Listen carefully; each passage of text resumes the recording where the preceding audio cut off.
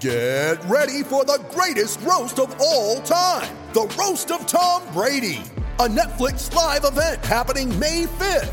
Hosted by Kevin Hart, the 7-time world champion gets his cleats held to the fire by famous friends and frenemies on an unforgettable night where everything is fair game.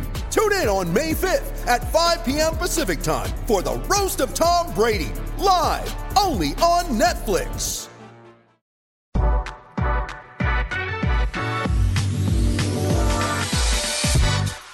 Today's episode of the Nick Bob Podcast is brought to you by Pella Windows and Doors. You know, Pella, they're day one, man. They're day one homies for the Nick Bob Podcast. They've been with me from day one. And, you know, not only is Pella a great company, they got great people there. I went to school with my guy Vince, just a great dude. They're the kind of people you want to do business with. And if you've pushed off a project with some windows or some doors, something like that, now is the time to turn that project into a reality, because we all know a new set of windows, a new door can do a lot of things for you. Can change the look, the vibe, the feeling of your home. It can add value to your home. Plus, it can make your home more energy efficient. Pella checks all those boxes and then some. Pella can provide window and door solutions to any home. And again, working with the people at Pella, second to none. So hit them up online, PellaOmaha.com. That's PellaOmaha.com. And the Nick Bob Podcast is powered by Runza. Runza has an app, and you need to download that app, because as a father of two little kids, anything that can increase speed and efficiency when it comes to eating, I'm all for it. And the app does that. I can order food on the app, pop into the restaurant. It's ready for me. It's hot. I'm in. I'm out. I'm now like a finalist for Dad of the Year, something like that. And it's in large part due to the Runza app. And ordering is a breeze on the app. You can customize your order. You can get all your favorites just the way you want them. Plus, you can earn points for rewards in the app. You can score free food from Runza in the app. So go download the Runza app. You can get Runza, get rewards, then get more Runza. All on the app. Runza makes it all better. All right, welcome into the podcast. There's obviously tons to discuss in the world of Nebraska football. So we're going to deep dive a little Husker football today. And kind of the itinerary of what we got on the docket here is I'm going to give my take on the hot seat discussion that's kind of creeped back up after the heartbreaking loss at Michigan State. You know, someone like Tom Chattel had even admitted it in the column, said, hey, listen, the heat is on. That's somewhat the elephant in the room. And anymore, the elephant in the room, not so much, because people are willing to, you know, point it out, talk about it. And I'll give you my thoughts on the current state of affairs as it pertains to the hot seat. And within that, I got a theory on Trev Alberts and how he's maybe viewing this whole situation. I think you guys are going to find interesting. I have my Husker football progress report. I'll give my Northwestern prediction. But I want to start with something I'm just thinking this. I'll just call this like bike thoughts. When I'm on my bike, I do my bike ride. I go on a bike ride about every day. Things just hit me, just pop into my head. And so, you know, two things popped into my head real quick before we get into the meat and potatoes of the pod. Listen, I watch Twitter, I read the stories online. Yeah, I listen to the radio, I listen to the callers, and I want to talk about press conferences for a second, because and listen, full disclosure, I can only speak for myself on this one. Like, this is just based on my experiences as a Division I athlete playing college basketball at Kansas and Creighton. I think we make way too much out of what Scott Frost says in these press conferences as it relates to the players.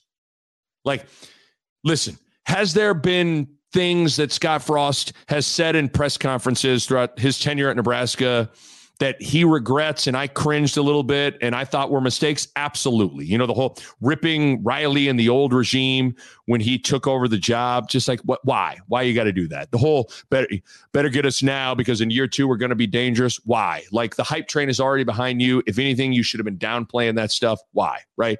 I could go on and on, but you get the point. There absolutely have been instances in which Frost has said things in press conferences that I haven't necessarily liked. But some of the blaming of the players and what are the players going to think of that when they hear it from what he said in the press conference, all that stuff. Again, this is just me. And based on my experiences playing for Dana Altman at Creighton, playing for Bill Self at Kansas. The only thing that matters, the only thing, is what your coaches say to you and what is said to the team. That's it. What Scott Frost says to the players, what he says to the individual players, that's all that matters. Like, whatever he is saying in the locker room, that's all that matters, and that's all those players are focused on and thinking about. Like, I was really trying to rack my brain because I've seen some of the reactions to some of the Michigan State press conference, all this stuff. Like, I was really trying to rack my brain, and I can't remember one time where I remember what Bill Self or Dana Altman said to the media after a game. Like, I can't remember one time what Dana Altman told Tom Chattel or Steve Pivovar after a game. I can't remember one time what Bill Self told Gary Bedore after a game, who's the beat writer for Lawrence Journal World back in the day. But I can vividly remember what those coaches said to me and said to us in the locker room after games. I remember that because that's what matters. So I think people in general make too big a deal about what Frost says in press conferences. And I wonder what the players are going to think of that. I wonder what they're going to. Again, this is just me based on my experiences. What matters is what Frost says to the team. I only concern myself with what Bill Self told me or Dana Altman told me, not what he told the press. Because the reality is whatever Dana Altman's willing to say to Tom Chattel, he's probably going to say the exact same thing, probably a little more R-rated to me. Like, that's what I think a lot of the players are focused on. That was the first bike thought I had. The second thought I had, riding my bike, was I was listening to some audio from Mike Dawson's meeting with the media. And Mike Dawson, he's the outside linebackers coach, but he's also kind of pseudo in charge of special teams right now. It's a group effort, but Mike Dawson is, he's outside linebackers / special teams. And he was talking about the punt return situation and Samori Toure being back there, returning punts. And how he described Toure and a word he used in describing Samori Toure made it clear to me that a lot of these special teams issues are mental. They're in between their ears. It is all in their head. Because Mike Dawson basically said that one of the punts went over Samori Toure's head when they first threw him back there. Now, I can't remember this in a game. Must have been one of the games where a punt went over his head. Maybe the Fordham game. I can't totally remember which instance it would have been. But he said a punt went over Samori Toure's head. So they backed him up. Said, hey, you need to back up a little bit. Can't have a punt going over your head. And the word Mike Dawson used was that, well, now he's a little spooked to come forward to catch the ball because he doesn't want the ball to go over his head. And that word spooked stuck with me. Because if you stop for a second, just stop for a second and think about the 5 games so far we've had this season and all the talk we've had about special teams and what these errors have looked like. And if you stop for a second and think about the offseason and what the narratives were and what the talking points were, not only amongst the media, but inside those locker rooms, what the coaches were talking about, what was being discussed ad nauseum every single day with special teams. Got to get better. Special teams, got to get better. Special teams, got to get better at special teams. It's all about special teams, got to get better at special teams. It was top of mind for everyone. And which is good to a point. You can make, it's good to make something an emphasis. There are times you can maybe overemphasize something. You can maybe talk about something too much.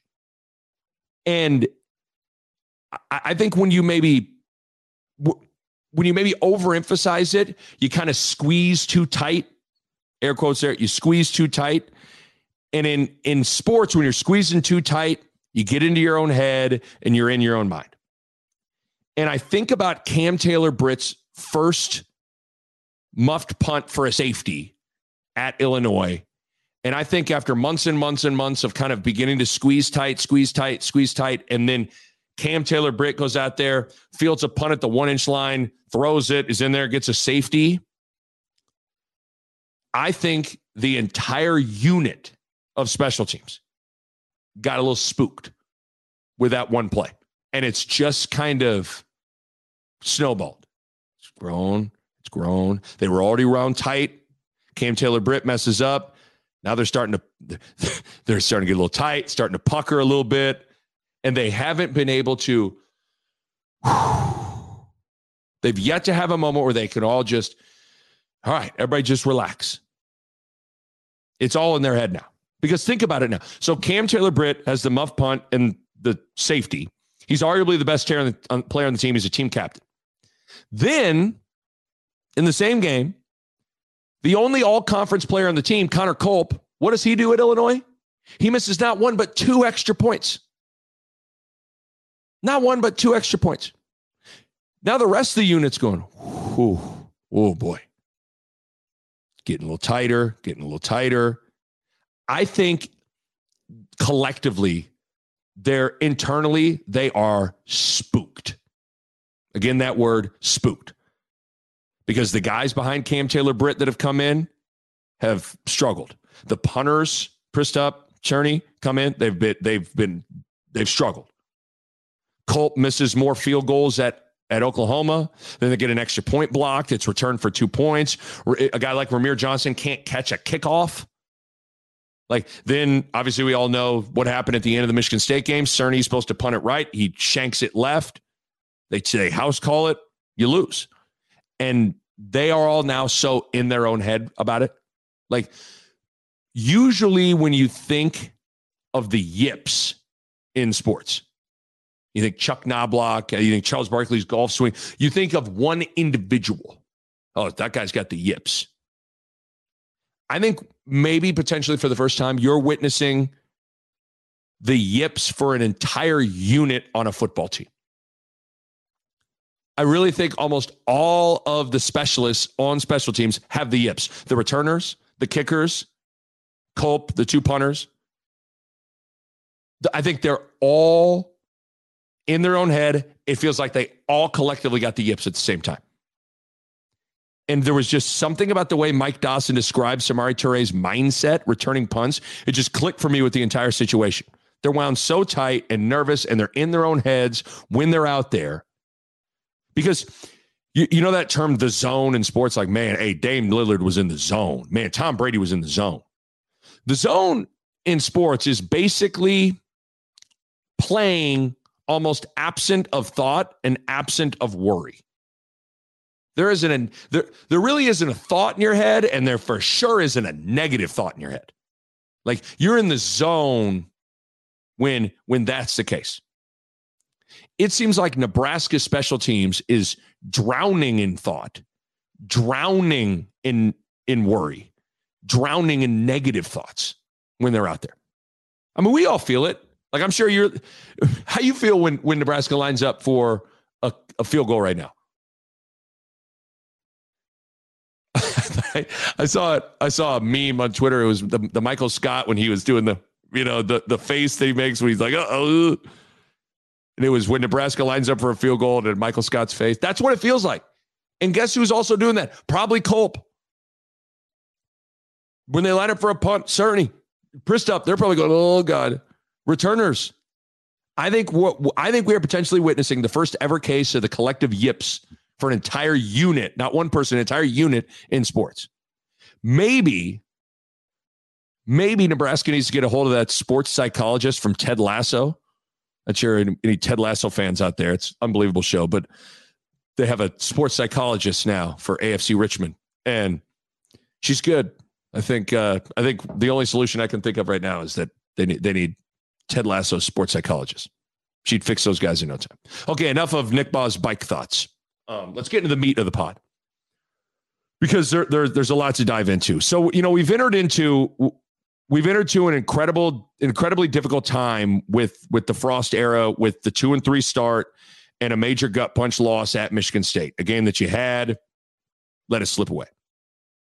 And, it's a difficult time right now, and it's difficult conversations right now, because in some ways It's a difficult program and team to assess right now.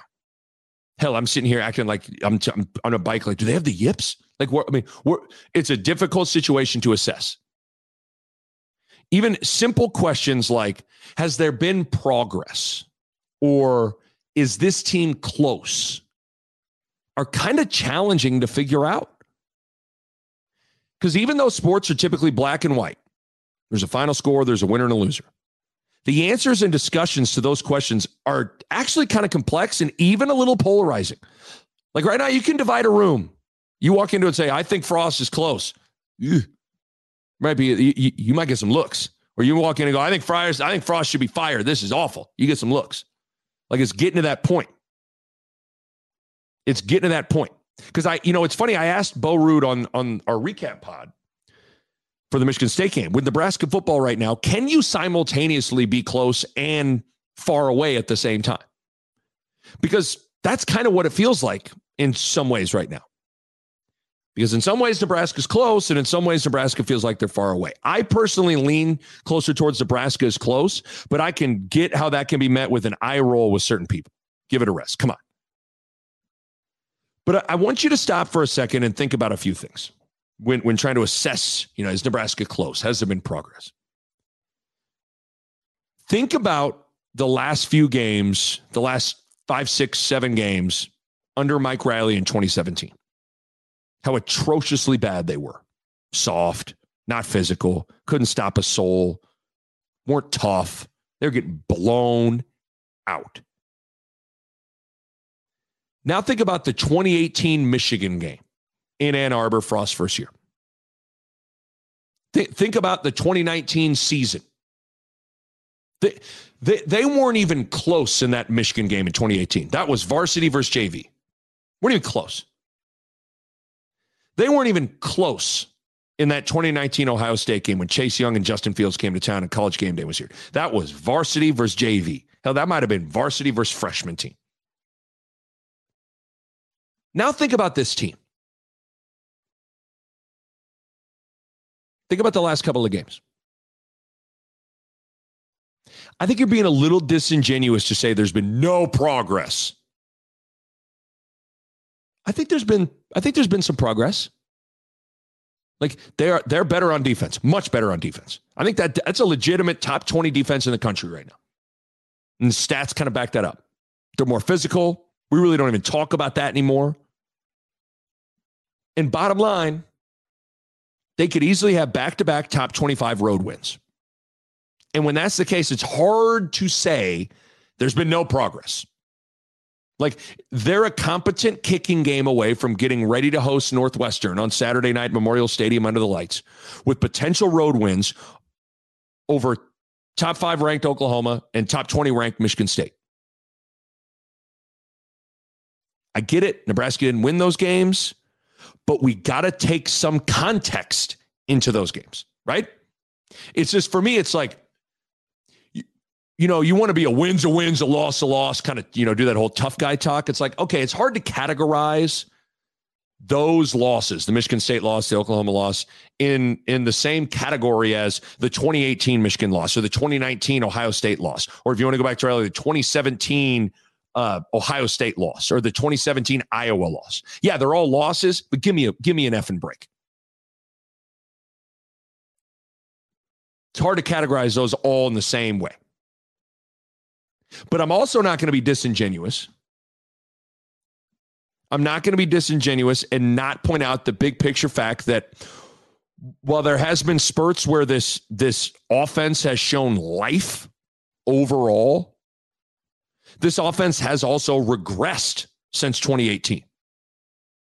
Special teams has kind of continued to be atrocious. It was bad in year 1. It's bad in year 4. All those things are real. Yet still, they're close to back-to-back road wins over top 25 teams. But here is where this whole progress discussion gets difficult. Is the progress based on where they've actually been on the field in real games throughout Frost time here? Or is it based on where you thought they'd be at this point? Because there's a difference between those two. Like those are two different framing reference points. Like, is the progress discussion based on what we've seen on the field the first 3 years and comparing it to now? Or is the progress discussion based on our own projections of when Scott Frost took the job and comparing it to where they are right now? Because if we're using the latter, I don't think this team as a whole is where anyone thought they'd be in year 4. I don't think anybody thought they'd be 2-3 and grind and make a bowl. But if we use the progress based on where they've actually been, I think there's been some progress. I think there's been progress. For example, the offense. Overall, regressed since 2018. And yes, the offense is not where anyone thought they'd be when Frost took over. No question about it. But when you compare elements of this offense to the 2019 offense and the 2020 offense, I do think there's been some progress. I do think there's been steps in the right direction. And the defense, I mean, this isn't even debatable, right? This defense is legit. I mean, it's trending towards being the best defense Nebraska's had since Sue was in town and Levante David and Jared Crick and Prince and Dennard were in town and Gomes and Hag. That's where this defense is trending towards. The Nick Bob podcast is powered by Runza. I got to talk to you guys about something. The Eagles ran Philly special in Super Bowl 52, right? Remember that trick play? It was incredible. It was amazing. Well, Runza has huddled up and they got their own version of Philly special. How about a Philly-style Runza? Oh, man. For a limited time only, you can get a Philly-style Runza. Everything you love about a Philly combined with everything you love about a Runza wrapped up into one. So if you got a hunger as big as the Sixers center Joel Embiid, you need the Philly-style Runza. You got green peppers, grilled onions, steak seasoning, Swiss cheese, and of course, juicy, delicious, succulent steak, all wrapped into a Runza. Oh my goodness. The combination of steak and Runza. I mean, that's kind of like the combination of Adrian Martinez and Samari Toure. It's just fantastic. So get your Philly game right. Get your Philly style Runza game right. Again, this is for a limited time only. So head out to Runza today and get a Philly style Runza. Runza makes it all better. By the way, it's kind of interesting that Scott Frost gets zero credit for the defense. Like, I get that he's not the defensive coordinator, but he is the head coach. Like, the idea that he gets none of the credit pie when we're handing out pieces of that credit pie for this defense, it's like, no, Frost, you don't get any credit for that. So it's kind of weird to me. He's the head coach. But I digress. So it's a tough, complicated discussion. It's a tough, complicated discussion. But if you circle back to the whole, are they close or are they far away thing? I just can't get past, like, if you were to tell me, yeah, that team's far away, what are the images and things you conjure up in your mind? Like, I think of teams that are far away are usually getting blasted, like blown out. They look like they're way outmatched on the field. Way outmatched. That's not Nebraska right now. But teams that are close, as I Jekyll and Hyde this thing, teams that are close don't make laughable mistakes every week. Teams that are close don't make laughable mistakes every single week. Special teams blunders that would be embarrassing for a high school team. False starts in bunches, like back-to-back false starts. So how do you make sense of all that? How do you, it'll drive you insane to think about. I'll do a deeper dive into my progress report later on in the pod, but it'll drive you insane to try and think about it. But back to kind of the bigger picture of the moment. You know, I said before the season started, this season was about earning the fans' trust and patience back. That's how I kind of framed, hey, what's this season all about? It's about earning the fans' trust and patience back. Dirk Chatelain on my podcast last week kind of framed it in the moment as, Scott Frost and this team, they have to give the fans something to believe in by Black Friday. So the Iowa game, last game of the season. So with having said that, and then taking into consideration the 2-3 start to the season here, what do you do with that situation? How do you make sense of it in terms of projecting where it's going and figuring out that question of, hey, listen, man, is this heading in the right direction? Again, defensively, unanimously, I think everybody's in agreement. Yes. Offense, listen, I think Martinez is masking a lot of issues. The offensive line is a major concern. I think the running back room is still really average. They're still not putting up points as a collective unit. I mean, against 3 Power 5 teams this year, Illinois, Oklahoma, and Michigan State, the offense have scored 22 points, 16 points, and 20 points. That's not scoring the ball. When you look at the special teams and the self-inflicted stuff, I mean, like we've talked about, the kicking games cost Nebraska probably 2 games this season. The one thing I will say is I don't know if it's entirely fair to peg the special teams issue with the return game. Like you can let me rephrase that. The special teams issues, if you want to say it's coaching, I think you can point to the return game, some of the different stuff like that. But like the punts and the field goal kicking, I don't know how you can peg that on coaching, but whatever. Is it coaching when an all-conference kicker all of a sudden can't make an extra point? Is it coaching when you tell your punter, punt it right, and he line drives it left? Like, hard for me to say that that's coaching. But bottom line, it is really concerning and perplexing to have the same issues for 3.5 years. Scott Frost and this team clearly aware of the issues heading into the year. They've tried to fix, they've tried to work on them, and it's not getting better. So how do you fix the fact that it's not getting fixed?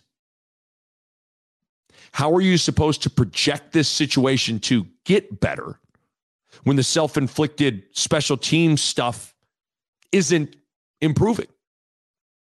Can you ever fully believe with this stuff still going on? It's tough. But at the same time, in spite of all of that, this team, to me, is really close to being 4-1 and maybe in some alternate universe 5-0.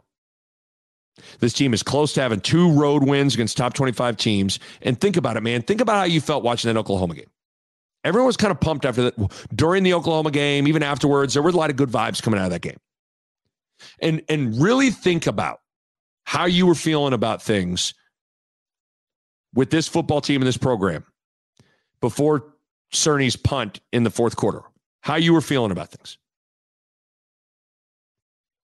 You were feeling pretty good. Like, there's a version of this season where this place is on fire with excitement and everybody's really, really pumped about the defense and Martinez progression. And I guess to me, that version of this season actually feels close and far away at the same time. It feels close enough for me to be able to say this, but far away enough for me to, when I say it, sometimes I feel stupid saying it. So I just talked for a long time, but I don't think I came to any sort of real conclusion. But that's kind of the nature of the situation. But that's why I think it's too early to render a verdict on the season and on the Frost era. There's still 7 games left. There's 7 football games left. I'm taping this. It's at the end of September 29th. It's not even October yet. Like Dirk Chatelain said, have to give fans something to believe in by Black Friday. And you've got 7 games to do that. But it's going to be a challenging process for everyone to assess from this point forward. Because getting to a bowl game is going to be really challenging now. And getting to a bowl game was going to be the easiest way to gauge progress.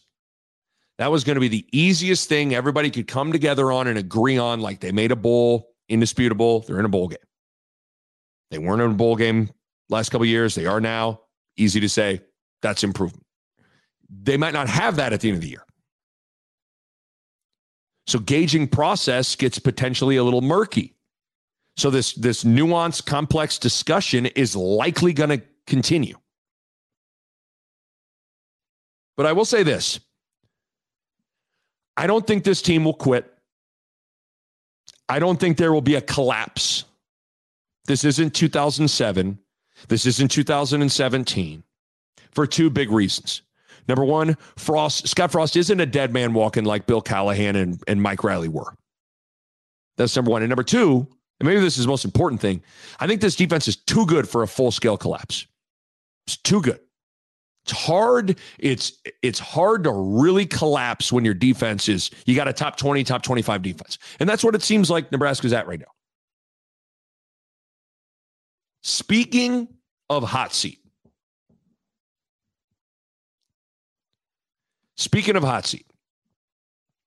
Like I just said, I'm not ready to go there yet. But I think it's certainly not out of the question that, this situation gets dicey if things don't start turning around like starting this Saturday. I mean, we all get it, right? Like Scott Frost isn't winning. He's not winning games. 3 straight losing seasons. They're staring down the barrel of another losing season. At some point, you got to start winning games. I still think this hot seat discussion is more of a 2-year timeline than immediate right now discussion. I can't imagine Trev Alberts in his first 6 months as athletic director wants to fire Scott Frost, especially when there are potentially obvious moves that you could make at the end of the year with staff changes that I think are looming. Whether it's, I think it's all guys on the offensive side of the ball, like Greg Austin and Mario Verduzco, like those guys come to mind right away. Though that feels more looming than a hot seat, like axe at all, kind of an option. But I have a theory on Trev. I was thinking about this with Trev Alberts and trying to get into his mind and get into his brain. And I was wondering from afar on like how he's viewing all of this. How is Trev Alberts sitting in his skybox or standing on the sidelines? How is he assessing and viewing all that is happening right now with the program this season? How is he viewing it? Whether we all like to admit it, we all have personal biases based on our own experiences. We do. Everybody wants to act like, man, I'm objective, I'm unbiased, I call it like it is. Everybody's a little biased in some way based on where you come from, what your background is, what you're good at, who you know, all this. We're all a little more biased than we think we are based on our own experiences. I say that, let me give you an analogy and then I'll land the plane here. Think about all those American Idol, the singing contest shows. I think you can see biases based on experiences shine through with the judges at times. Like Pharrell, he's a music producer. As a music producer, he's going to view things through the lens of a producer. Like if the production of the entire song is good, he'll feel better about it, even if maybe the singing isn't good. But someone like Paula Abdul, who's a singer, probably looks at it differently. If the singing is solid, if the voice is good, the singer's voice is good, she's probably prone to feeling better about a song, even if the production isn't very good.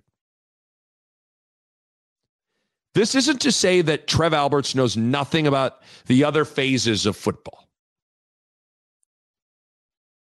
But the fact that the defense is really good, I wonder if on some level that makes him feel better about the direction of the whole thing. What Trev Alberts really knows is defense. That's where his expertise lies. That's where his experience lies. The fact that the defense is performing, the fact that the defense has been excellent, I'd have to imagine on some level that impacts how he views the entire situation. Again, we're all biased in some way, and this is just a theory. Like, I'd have to imagine in Hollywood, a costume designer probably feels better about a movie if the costumes are excellent, even if the character development is lacking or the writing is lacking. A chef probably feels better about a restaurant if the steak is excellent, even if the ambiance and the waiter isn't great. I could go on and on, but you get my point. I just wonder, this is just theory, I just wonder if on some level, the fact that Trev Alberts, one of the greatest black shirts ever, feels better about the situation because he sees the black shirts playing great. Just a thought, just a stupid theory. So everybody's trying to, wonder, okay, I wonder what Trev's really thinking about this. I just wonder if on some level, like the defense is balling, that's going to make him, I'm sure it would eat at him more if the defense was atrocious. Imagine if everything was flipped and it was the defense that was struggling, but everything else, I think it would eat at him more. But I don't know, just a theory, because everybody right now is trying to, boy, would you love to get inside his head and see what he thinks. So with the hot seat talk stuff, again, I'm not ready to go there, Lev. Still got, there's still 7 games left. I think this team is really flawed, but at the same time, I think they're a little closer than people think. I think this defense is good enough that they can still win a lot of these games left coming down the pike here. Like, I look at the rest of the schedule. You can laugh at me if you want. I think Nebraska can win 4 or 5 games down the stretch here. Like, I really believe that. Now, is the opposite true? Could Nebraska continue to be atrocious in special teams and shaky in the offensive line and shoot themselves in the foot and only win 1 or 2 more games? Yeah, I mean, absolutely that's possible. That's how small the margin for error is with this team. But that's why you got to let it play out. That's why you got to let it play out. And like I said a second ago, I think of all the likely scenarios with regards to the hot seat or looming coaching changes. I think Scott Frost coming back next year with some staff changes is the most likely outcome or scenario on the board at this moment. And I would think one of those changes is a full-time special teams coach. Like, at this point, you almost have no choice. With obviously now, I think there's a few offensive coaches that have been put on notice a little bit right now. But again, let's see what happens, because that's the beauty of sports. Just when you think you know who someone is or what someone is or what something is, it can change like that. Eric Chinander in the defense is kind of living proof of you just never know. You think you have someone pegged. You think you know the upside of something. And then you let the games play out, and it arrives at a completely different point than what you thought. Because Eric Chinander was the whipping boy when he arrived in Lincoln. I was doing radio at the time. I got the emails. I got the tweets. I got the calls. He was widely regarded as the weak link. He was widely regarded as someone who wasn't good enough. He was widely regarded as a guy that is going to get sent out of town sooner rather than later. Now look at him. Not saying he's Vince Lombardi, but the vast majority of the, addicted to drama Husker fans swore Chinander was a bum. How's that going for you right now? Just like a whole bunch of Husker fans thought Bob Diaco was the second coming of Bill Parcells. How'd that work out for you? All I'm saying is things can change. What you think, what is true today, or what you think is true today may not be reality tomorrow. That's kind of the beauty of sports. And especially in the middle of a season, let it play out.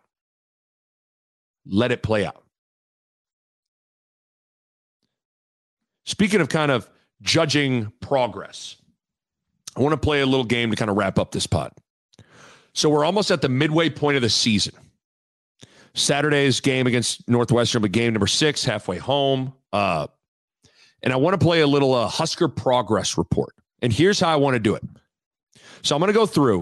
I'm going to look at the 3 big phases: offense, defense, special teams, as well as going through the quarterback, running back, O-line, wide receivers, and tight ends, and even coaching, and hand out kind of progress reports with 3 options: either improvement, disappointment, or it's the same. Improvement, disappointment, or the same. And so taking the first 3 years of Frost, as well as recent as last year, like I'm going to take the whole scope of all that. So it's a little bit of both. Like I'm zooming out to the whole 3 years. I'm zooming in to last year. Listen, it's a little subjective. I think y'all get where I'm going with this. That's kind of how I'm framing it. And then I'm judging based on these 5 games into year 4 in terms of progress. And quite simply, am I seeing improvement? Am I disappointed? Or is the group, the unit, about the same? So progress report, Husker style, disappointment, improvement, the same. Let's start with the obvious one, the defense. Overall, improvement. I mean, incredible progress. I'll put it to you like this. We don't even really need to waste any more time talking about the defense. Like, we could go through each position group, but let me ask you, hey, linebackers, you think disappointment, the same? Improvement. D-line, secondary, all improved. Just looking at, I was thinking about this. Looking at points scored on the defense, just points scored on the defense. So no punt return touchdowns, no safeties, no Martinez fumble at Illinois where they run it for a touchdown, et cetera, et cetera. The defense has given up this season. Here are the point totals they've given up. 21 points, 6 points, 3 points, 21 points, 16 points. In 2021 college football, it's really good. That's pretty damn good. Like I said, I think this is a top 20, top 25 defense in the country right now. Everybody has to be wildly pleased with the defense. Easy to say. Progress report, improvement. The Nick Bob Podcast is brought to you by Pella Windows and Doors, and I want to talk to you guys about energy efficiency. And if you go into Pella's website right now, you look at it, and how about this? 1, 2, 3, 4, 5 different types of windows or doors. By Pella, won the Energy Star 2020 Most Energy Efficient Award. That's big time stuff right there. And they achieved that in a couple of ways. They got insulated glass, which slows the heat transfer, keeping your home at a more comfortable temperature. They got types of low E glass, which is a glass coating that has been optimized for your climate. They got triple pane glass, which you can upgrade to for increased insulating airspace. And within all of that, one of the keys is proper installation, which is key for window and doors to perform at their best. And you know the Pella experts are excellent at that. Bottom line, energy efficiency matters in making your home more comfortable, and Pella windows and doors are at the top of the line when it comes to energy efficiency. Check them out online, PellaOmaha.com. That's PellaOmaha.com. Offense, kind of looking at just overall unit. I'm going to say the same. Because ultimately you still got to put up points. And that just hasn't happened outside of the Fordham game. Like, against 3 Power 5 teams this year, the offense has scored 22 points, 16 points, and 20 points. Now, to be fair, I think we all do see flashes of the thing coming together at times, especially when everyone is healthy. And I think that's a big deal, a big factor to continue to keep in mind. Like, if this team was healthy from the jump and had the full complement of Oliver Martin, Samori Toure, Xavier Betts, Omar Manning, Austin Allen, Vokalek, all healthy and on the field the entire time, like, I like that look quite a bit. But again, they aren't putting up points. Red zone's been a big problem. Consistently run the ball's been a big problem. Pass protection been a big problem. I don't think it's worse. I don't think the offense collectively is worse than last year. But I don't see big enough improvements either to give them the stamp of like, yes, absolutely, improvement. Got to still put up points, man. So for the offense, I'm going with same. Special teams, disappointment, massive disappointment. Sky's blue, water's wet. You get it. Like, it's lost 2 games. Think about that. You can draw a straight line to special teams losing 2 of the 3 losses so far this season. Competent kicking, Nebraska likely has a chance to beat Oklahoma, and they beat Michigan State. But it bears repeating as we're deep diving this stuff. At Illinois, 2 missed extra points and a safety on a punt. Buffalo, 3 missed field goals. At Oklahoma, 2 missed field goals, a blocked extra point that was returned for 2 in a huge spot for the Sooners. At Michigan State, had a punt return for a touchdown in a huge crunch time moment in the fourth quarter. They also gave up a long kickoff to Michigan State, which led to a field goal. I mean, it's laughable. It's laughable. Now, again, like I said earlier, to be fair, I don't quite know how you can peg all the kicking on the coaches, but it falls in line with all the other crap, right? Like the punt return situation's brutal. They don't have anyone that can even catch a punt right now. They're just letting them roll. Frost wasn't fully exaggerating when he said that they gave up, 200 to 300 hidden yards in special teams at Michigan State. I was thinking about this. When's the last time Nebraska had a return to kickoff past the 25-yard line? Like Kenny Bell in 2012. I mean, I know it's not that long, but it feels like it's been forever since someone's returned a kick and taken it past the 25. Just the 25. I'm not saying returning a kickoff for a touchdown, just past the 25. Punting's been bad. It's been a massive disappointment. Husker progress report, quarterbacks. Really talking about Martinez. Improvement. I mean, again, think this is a guy that was benched at one point last year. And now look at the dude. I've been impressed with Adrian Martinez. He's playing great. He's not getting a ton of help. The guy's running for his life on almost every passing play. Again, it's amazing to think he was sacked 7 times at Michigan State, and it could have been 12 or more, honestly. He had to be Houdini and make an all-world play to escape, or a lesser quarterback, a Zach Taylor, a Tanner Lee. Those guys maybe get sacked 13 times against Michigan State. Now, Martinez didn't play well at Illinois, but, man, he's played pretty damn good football for 4 straight games now. Martinez, statistically, right now, currently leads the Big Ten in total offense. He's number 1 in the conference in quarterback rushing yards, and he's 2nd in total touchdowns. It does get really, really tiring to hear any sort of Martinez criticism or Martinez angst. It's like, guys, you watch the games, man. I'm also getting really tired of the armchair quarterback screenshotting pictures of an open guy or pointing out that he missed a guy on a play here, a play there. You do understand the guy's under siege from the second he gets the snap. He's gotten, the other thing too is he's gotten very little help from his running back rushing attack to take a little bit of pressure off him. His weapons on the perimeter have been banged up. I just think any criticism towards him is just so misguided and so unfair. He's been pretty damn good.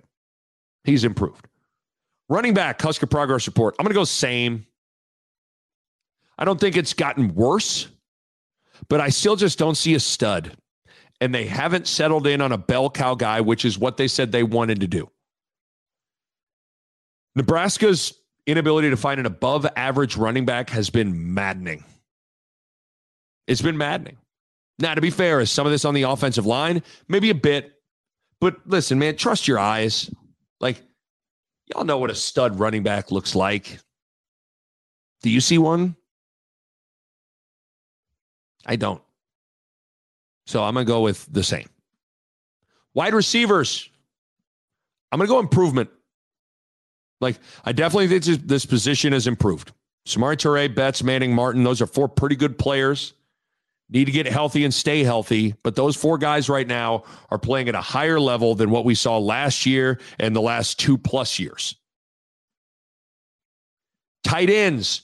I'd have to go improvement, I guess. I mean, Austin Allen, there's good players there, right? Austin Allen's a good player. I think you saw with Vokalek in the equation how that can look, running 2 tight end sets and his blocking and even his slipping out of the backfield or out of the tight end spot to make some plays, catching the ball.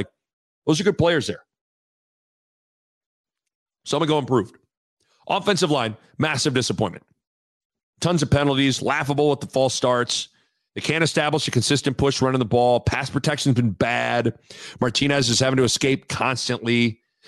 Outside of special teams, the offensive line is by far the biggest issue with this football team. If you were asking, if someone hadn't watched Nebraska play this year so far, and they were getting ready to watch Nebraska play Northwestern on Saturday, and they say, "Hey, Nick, what have they struggled with?" I'm like, well, they're really bad on special teams, and the offensive line has really struggled. That's how you'd kind of describe the team, right? Really bad on special teams, really, really been shaking the O-line. So they've been a big disappointment. And then coaching. Last kind of progress report category. Just looking at kind of overall details, discipline, organization. As much as it hurts to say, I think you got to go with disappointment. Frost has said it looks like the same movie, and he's right. It's been the same movie for 3.5 years now, and a lot of it can get chalked up to coaching. I mean, it just has to. Like the details, the self-inflicted stuff, the special teams, the penalties, the organization. It all just hasn't really improved, in my opinion. And that's super disappointing through 5 games here. Because throughout the offseason, I mean, all I wanted to see this year was kind of 2 things. Get to a bowl game, consistently get to the point where you're playing a clean game.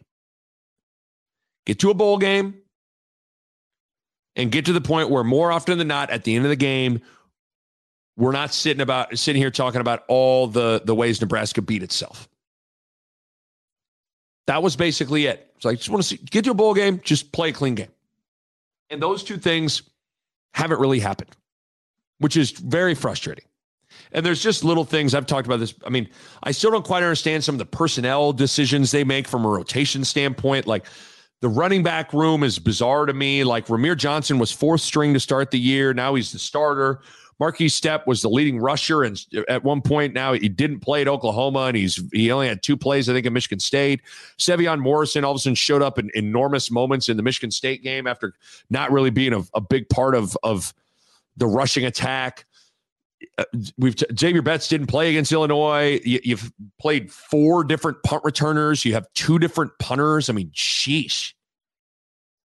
I mean, then the organization has been an issue. You know, the wasted timeout at Oklahoma coming off a kickoff, a timeout that would have saved them 40 seconds at the end of that game, which would have been massive. It's a big, big mistake. They had to call a timeout earlier in the Oklahoma game on a punt. They weren't organized after the Xavier Betts 70-yard bomb at Oklahoma. They wasted a play in the red zone. They end up not scoring. Important. Like, stuff like that matters. So with coaching so far in the Husker Progress Report, you probably have to go with disappointment. I mean, they're 2-3. And it's a lot of cheddar bobbing, shooting yourself. That's what it's been. So there you go. Little progress report. Again, defense, improvement. Linebackers, defensive line, secondary, all improved. Collectively, the offense, I'd say it's the same. Special teams, I'm going to go with disappointment. You know, you look at the quarterback, Martinez, I think it's improvement. Running back, I'm going to go the same. Wide receivers and tight ends, I think there's been improvement.